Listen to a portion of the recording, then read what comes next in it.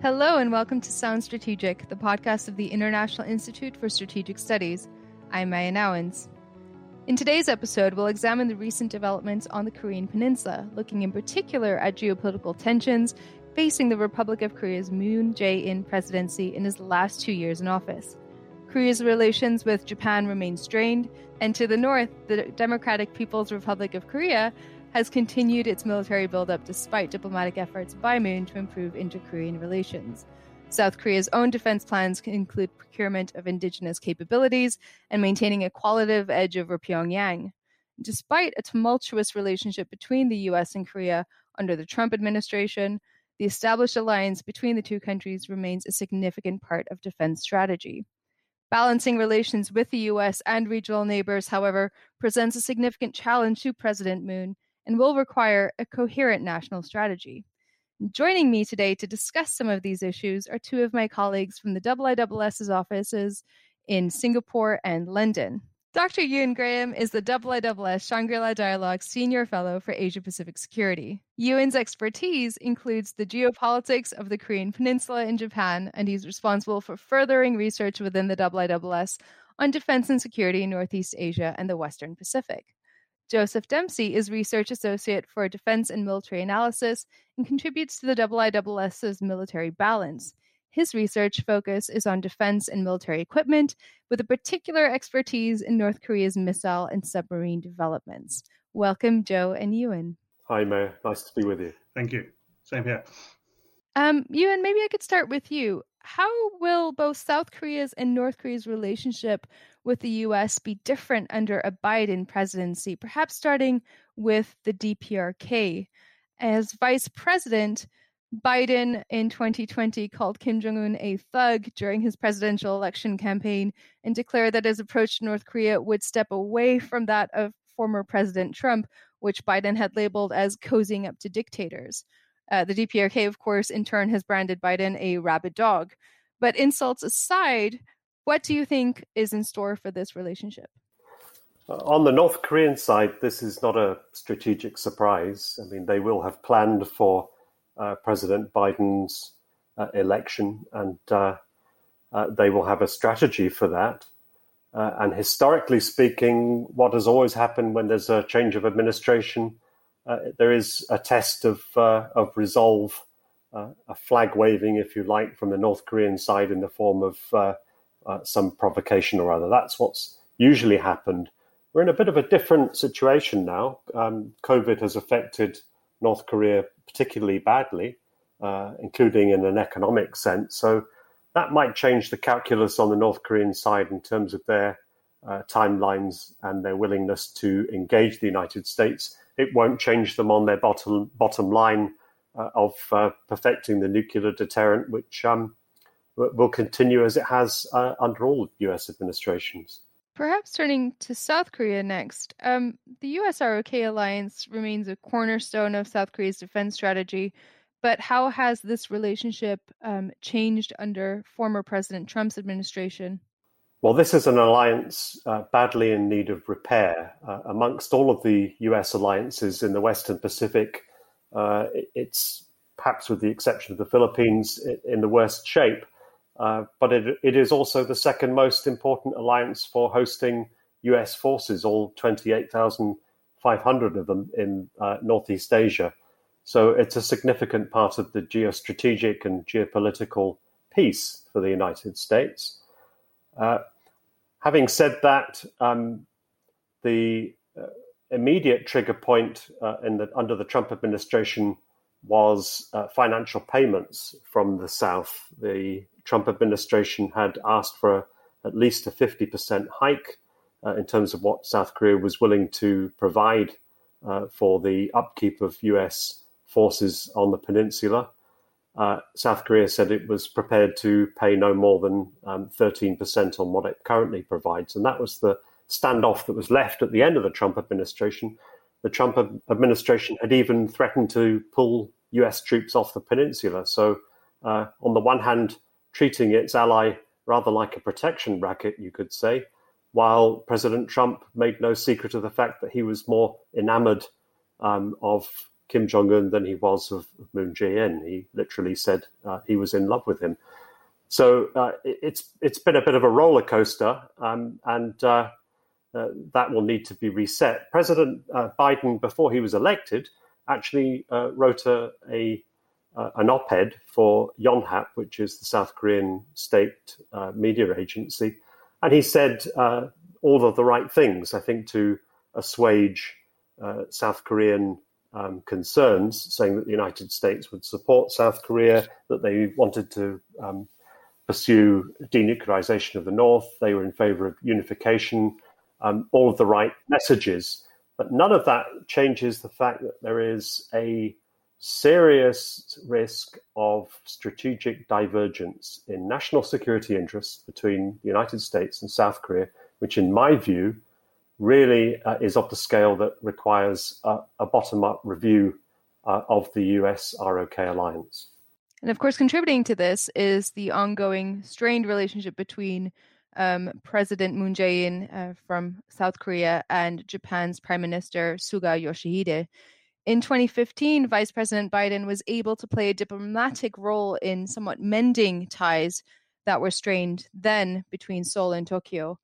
And Biden's administration officials have already, of course, stated that the stable trilateral relationship between the ROK, Japan, and the U.S. is fundamental to regional peace and security.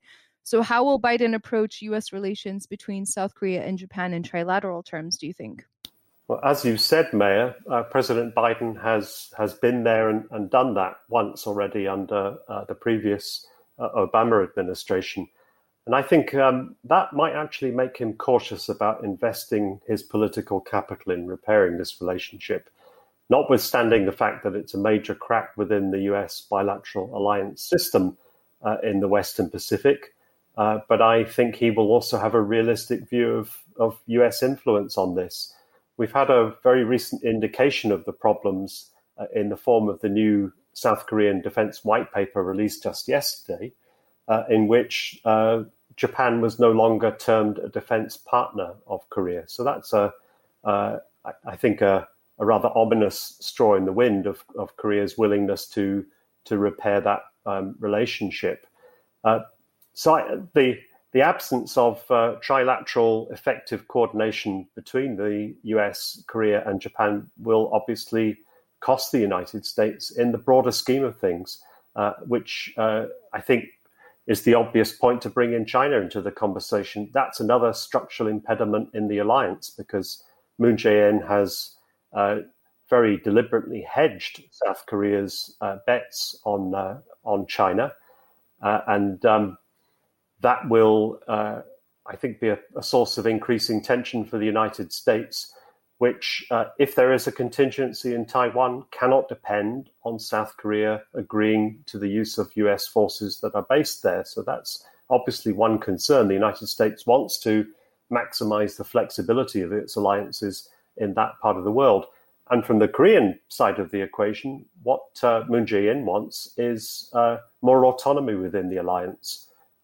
And to that end, there is a long-standing ambition to transfer operational control from the current US-led Combined Forces Command to Korean control over the Korean Armed Forces.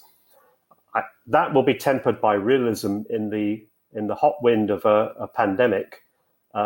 Fiscally, there's going to be very limited room for South Korea to do the kinds of things that it needs to do to upgrade its capabilities, including strategic ISR capabilities, which currently are absent from their order of battle. That's a fantastic point to transfer to Joe. Joe, can you talk us through some of South Korea's recent defense capability developments? Well, I mean, it's a long-standing, as you mentioned, it's a long-standing ambition to become more autonomous in terms of their own defense than relying on US forces. So we've seen them develop their defense capabilities, their domestic defense capabilities, quite considerably over the last generation. So in certain key areas like armored vehicles, they've made quite considerable progress, including some export success as well.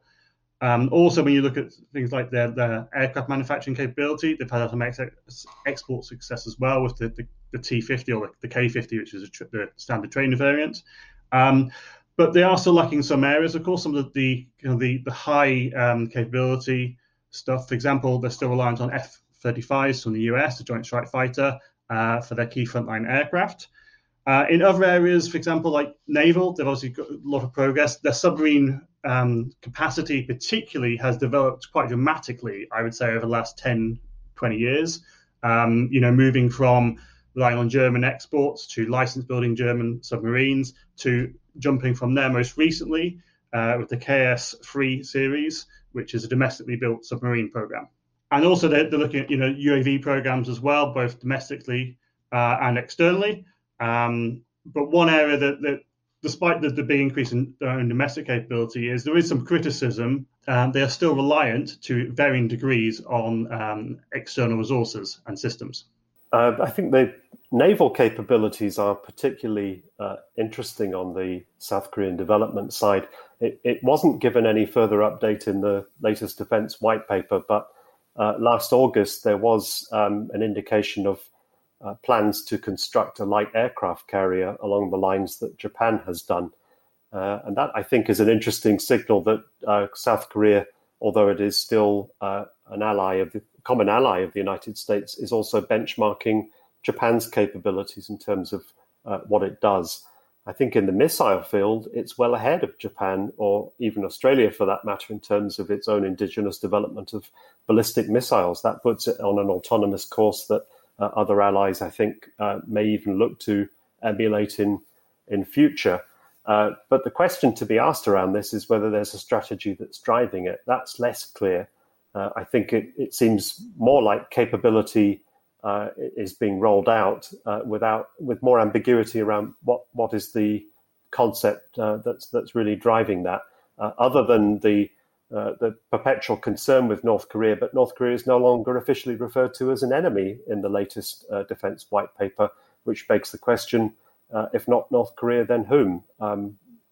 Korea sits in a difficult neighborhood. It has China to its left flank and Japan to its right.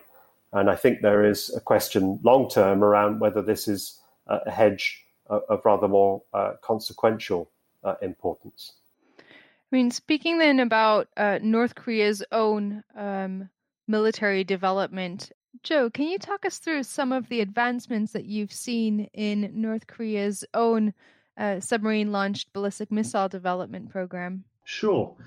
Well, the submarine-launched ballistic missile program has been ongoing for quite some time now, and certainly been outwardly testing since 2014. We've seen lots of different variations of the PK series, the Pukgoksong series.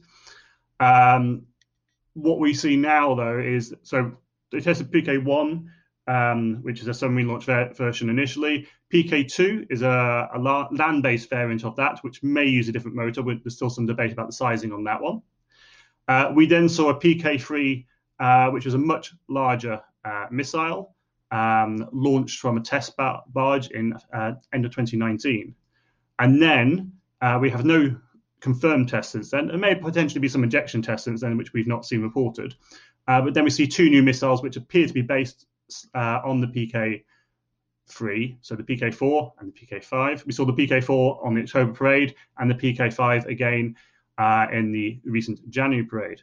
Now, when you look at the PK3, 4, 5, they are largely the same. There's a few external differences, but the question is, are these just slight design variations in a mock-up? Does this represent a new design? But the fact that clearly displaying different designs, it means they probably haven't settled on a final design, and what we'll actually see coming out of it and what the next test will be of is very much unclear.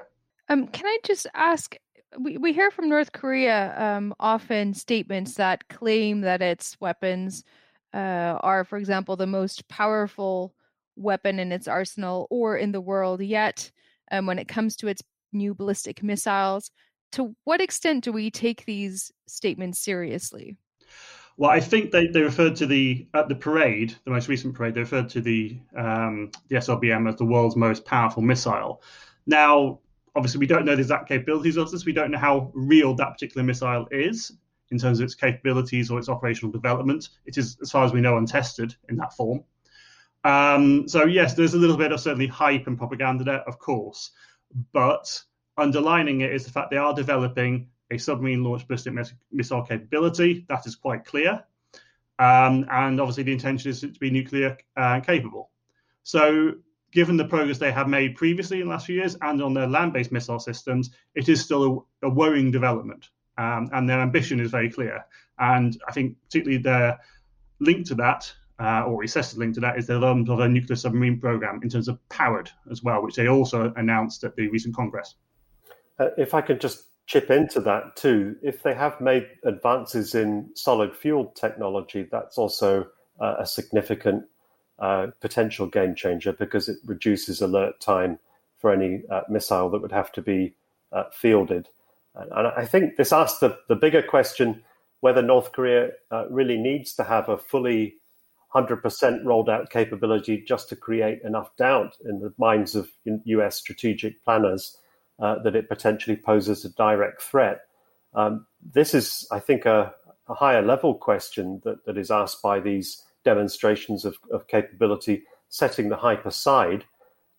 It asks a fundamental question of the credibility of the US extended deterrent guarantee to South Korea, because if North Korea can create enough doubt in US planners' minds that it can hit the United States continent directly, then that is going to change the political calculation in any crisis. I quite agree with you in your statement. It's the new kind of medium, intermediate, and long-range systems we've seen showcased, and some of which have been tested since 2017 particularly. They're still largely untested and undeveloped. So some of these haven't been tested at all. Some of these only had a couple of tests, but not necessarily full range tests, so the lofted trajectory tests. And, particularly when we look at nuclear capability, there's still a lot of questions that are still left unanswered for, and a lot of capabilities for developing nuclear deterrent or capable nuclear deterrent that is still a question mark. It's still a grey area of this. But as Ewan says, if they raise that element of doubt between, particularly for the US and US planners, then they've achieved their purpose to a degree. The bit that puzzles me personally is why they have continued the ongoing development of new systems rather than continue to develop and deploy, mass produce and deploy at least an initial emergent capability. So, for example, why have we, for the Hwasong 14, their first tested ICBM, why haven't we seen that deployed en masse? And it instead of developing the slightly longer range 15 and then the new follow-on, which we dub it Hwasong 16, but we don't know if it's official title, which is the much bigger missile they displayed in October. One possible explanation of that, Joe, is that they're rolling up to the threshold of the capability, but they're allowing themselves deliberate redundancy so that some can be traded away as part of a negotiation with the United States. That's a good point, Ewan, yeah. Can I just move on to North Korea's economy? I mean, it's taken a big hit after China closed its borders to contain COVID-19. And we've seen trade decrease by 80% between the two countries. North Korea seems to also have taken a big hit by devastating floods. And combined with tough sanctions, their economy is in a fragile state. So to what extent do you think will this make North Korea more willing to engage in diplomacy with the United States? North Korea remains a black box in terms of its strategic decision making, but I think the situation that you've outlined, Maya, brings domestic instability back into the frame, at least as an outlier risk. 80% of China's trade means 90% of DPRK's imports in total. So it's a huge hit for them to absorb. What makes that politically interesting is that Kim Jong-un has actually been economically successful up to this point in building up a comprador class around him that have heightened expectations. So now that they are suddenly cut off from their supplies of luxury and even staple goods, how secure is their loyalty? That's an untested proposition and one that I think we need to keep at least a background eye on in terms of what could happen in 2021. Now, many analysts have nailed their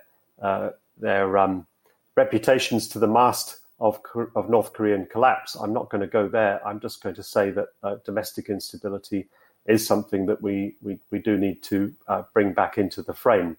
But the glass half full of that economic fragility is that it may prompt Kim Jong-un to look again at offers of aid from the South and from the United States in ways that might actually play diplomatically to the Biden administration if they are willing to open a dialogue with full eyes open with the fact that North Korea is not going to voluntarily denuclearize, but it may at least be willing to enter into a form of arms control dialogue that parks the North Korean issue in a way that allows the United States to focus on the bigger picture, which is China.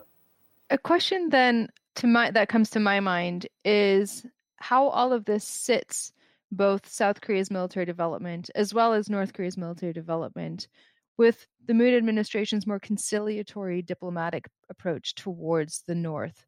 Where does all of this leave Moon Jae-in for 2021? It's a running contradiction in South Korea's approach that they are continuing to upgrade their defense capability at the same time that most of their diplomatic energy day in and day out goes on improving inter-Korean relations to the extent of removing references to North Korea as an enemy state within the defense white paper. I think this paper's over some significant cracks. When there is an election next year, if there's a return to a conservative South Korean president, we may well see hostility to North Korea reemerge. South Korea is a very divided polity, and there is a good deal of suspicion towards Moon Jae-in's policies within his own country.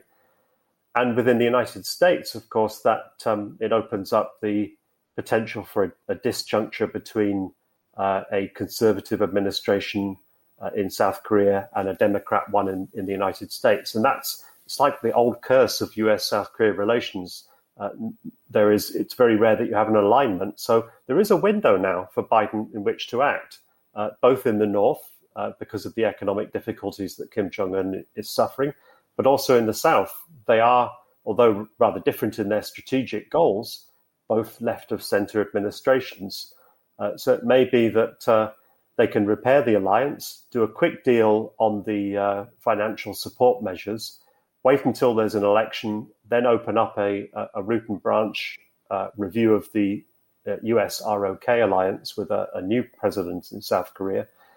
And in the meantime, hope that things fall their way. But as I said, North Korea is not going to be the number one priority of the Biden administration in East Asia. It's clearly China that's the bigger game. And therefore, I think pragmatism will rule the day. I think what the United States is looking for basically is an absence of crisis along the lines that characterized the first year of Donald Trump's presidency, when there was a barrage of testing from North Korea and very shrill rhetoric on both sides and a genuine elevation of crisis tensions. I think those lessons hopefully have been absorbed on the American side. We'll wait to see what North Korea makes of it. And you've mentioned China a number of times now. Can I just ask you quickly as a last question on this subject? How does China view the current situation and the recent developments on the Korean Peninsula? Do these work to its favor or to its detriment? Well, another characteristic feature of an incoming US administration is normally they say they want to work with China to help them get a solution on North Korea. That's been noticeably absent this time. That, I think, speaks to the deterioration in strategic trust between Washington and Beijing. This time, the focus seems to be much more squarely on repairing alliances and putting alliances first. So we've seen that in the chronology of phone calls that have come out from President Biden to his Pacific allies first, and Beijing has still not been contacted. That, I think, speaks volumes. But from the Chinese side, I think that probably also makes them double down on their only formal alliance, which is North Korea. Better the devil you know, in some ways. North Korea serves China's broader strategic purpose of undermining the credibility of the US alliance system. It's difficult to control. There's no love lost between North Korea and China, in the same way there's no love lost between South Korea and China, but they're both neighbors, and they will have to make their accommodations on that basis with a power of China's size and strategic ambitions. Let's see whether Kim Jong-un does another visit to Beijing after the pandemic situation eases. I think for the moment, because of the pandemic, North Korea is going to remain in a lockdown mode that will weigh against that. But North Korea has very few other options. Its only way of evading US sanctions has been reliance on China. And I think in the end, China will, nothing will really change in this. China will be prepared to bail North Korea out if it feels that it's becoming a strategic liability. And that's the calculation that North Korea has used in the past to perfection. So a lot to watch out for in 2021 then. One last question for Joe. If there's one thing that you're watching out for in 2021 with regards to military developments in North Korea, potentially even South Korea, what would those be? Well, I'm probably slightly biased because I'm interested in ballistic missiles and submarines. So I will be looking for a new ballistic missile submarine. We've seen one apparently under construction at Sinpo shipyard, which North Korean media showed us. They didn't describe it as an SLBM launcher, but it's widely assessed to. We saw that in July 2019. We haven't seen anything since then. We believe it's in there in an assembly yard. So we're looking for seeing. Well, sorry, I say looking forward to. Personally, as a research interest, I'm looking forward to seeing more of that and finding out more about it. It's believed to be based on a Romeo class, which is a Soviet design but built from Chinese kits up to the 90s.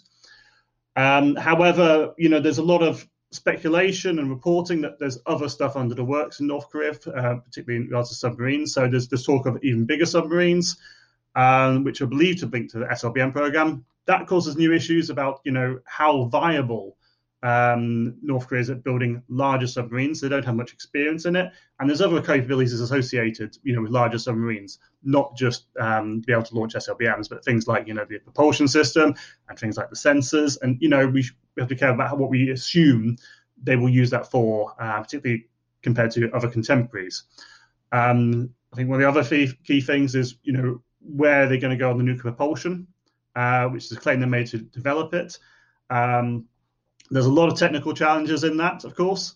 And again, the question is, how long will that be? And it could be, in terms of actually developing capability, it's years, if not decades away. And that's true for a lot of nations that have already gone that route. It's not just saying North Korea can't do it. If you just look at the history, particularly recent history with India and, their neighbor China, look at their road to producing an SSBN. So there's lots of things particularly going on submarine world that have been interesting. In terms of the land-based ballistic missile systems, they're still developing short-range systems. They have done some recent tests in the last couple of years on that. But the question is, will their next longer-range system, so either an SLBM launch or potentially, an ICBM test as well. There's lots of stuff they've shown us, but largely it's untested. So, their timeline in development is their own. How much is related to, not wanting to stoke tensions with their neighbors and the US is a calculation. But of course, they may not feel the need to test it as, say, the Western contemporaries would on the same systems. The pathway towards deployment and their own confidence in the system and their threshold will be different from, say, others. Joe's comments are spot on. It reminds me that we also need to bear in mind that our assumption that North Korea will always dictate the strategic agenda may not necessarily hold in the future. South Korea also has plans on the stocks to develop a nuclear propulsion for its next generation of submarines. And, even if we take that at face value, it asks question, what is the strategic end that South Korea is serving here? If it is more than what it says on paper, and that it could actually be a stalking horse for a future nuclear capability, and after all, South Korea historically has form in this regard. In the 1970s and 1980s, it had a covert nuclear weapons program that was ultimately discovered and scuppered under US pressure. But if we're looking at potential next proliferators on a global scale, South Korea is an obvious candidate for the obvious reason that it faces a nuclear rival to the north, and increasing doubt about the credibility of the United States to fulfill its extended nuclear guarantees, and in a tough neighborhood with China on one side and non-nuclear Japan on the other. If there's a change of administration to a conservative government in South Korea, we could find that actually we're looking more at what South Korea does than North Korea does in future. It has the industrial capacity, it has the technical means, it has the deep financial pockets to be able to fund that kind of development at relatively short notice. Well, thank you both for your insights on this topic, and we look forward to following your research and publications throughout the year for more information. Thank you very much. It's been a pleasure being on. Thank you, Maya. It's a great pleasure being on as well. And thank you all for listening. We hope you enjoyed this episode. Our next episode will be released on the 25th of February and will cover the 2021 Military Balance book launch. So be sure to tune in to hear insights into this year's key findings from our authors. Please do follow, rate, and subscribe to Sound Strategic wherever you listen to your favorite podcasts to keep up to date with all the latest episodes. And for more in-depth analysis of the key international security and defense issues from around the world, be sure to follow the IISS on Twitter, LinkedIn, or visit the IISS website. Thank you and see you next time.